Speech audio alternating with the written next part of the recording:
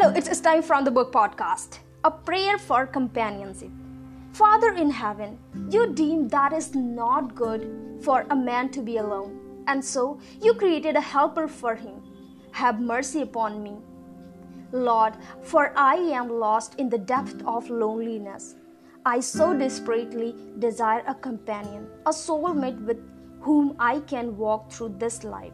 Therefore, I ask that you graciously send this person into my life so that my heart might be fulfilled.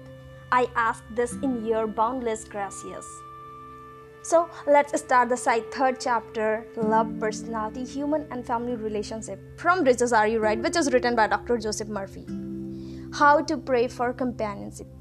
God is one and indivisible. In Him, we love, move, and have our being. I know and believe that God dwells every person. I am one with God and with all people. I now attract the right person who is the complete accord with me. This is a spiritual union because it is the Spirit of God functioning through the personality of someone with whom I blend toward perfectly.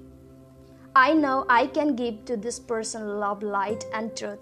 I know I can make this person's life full, complete, and wonderful.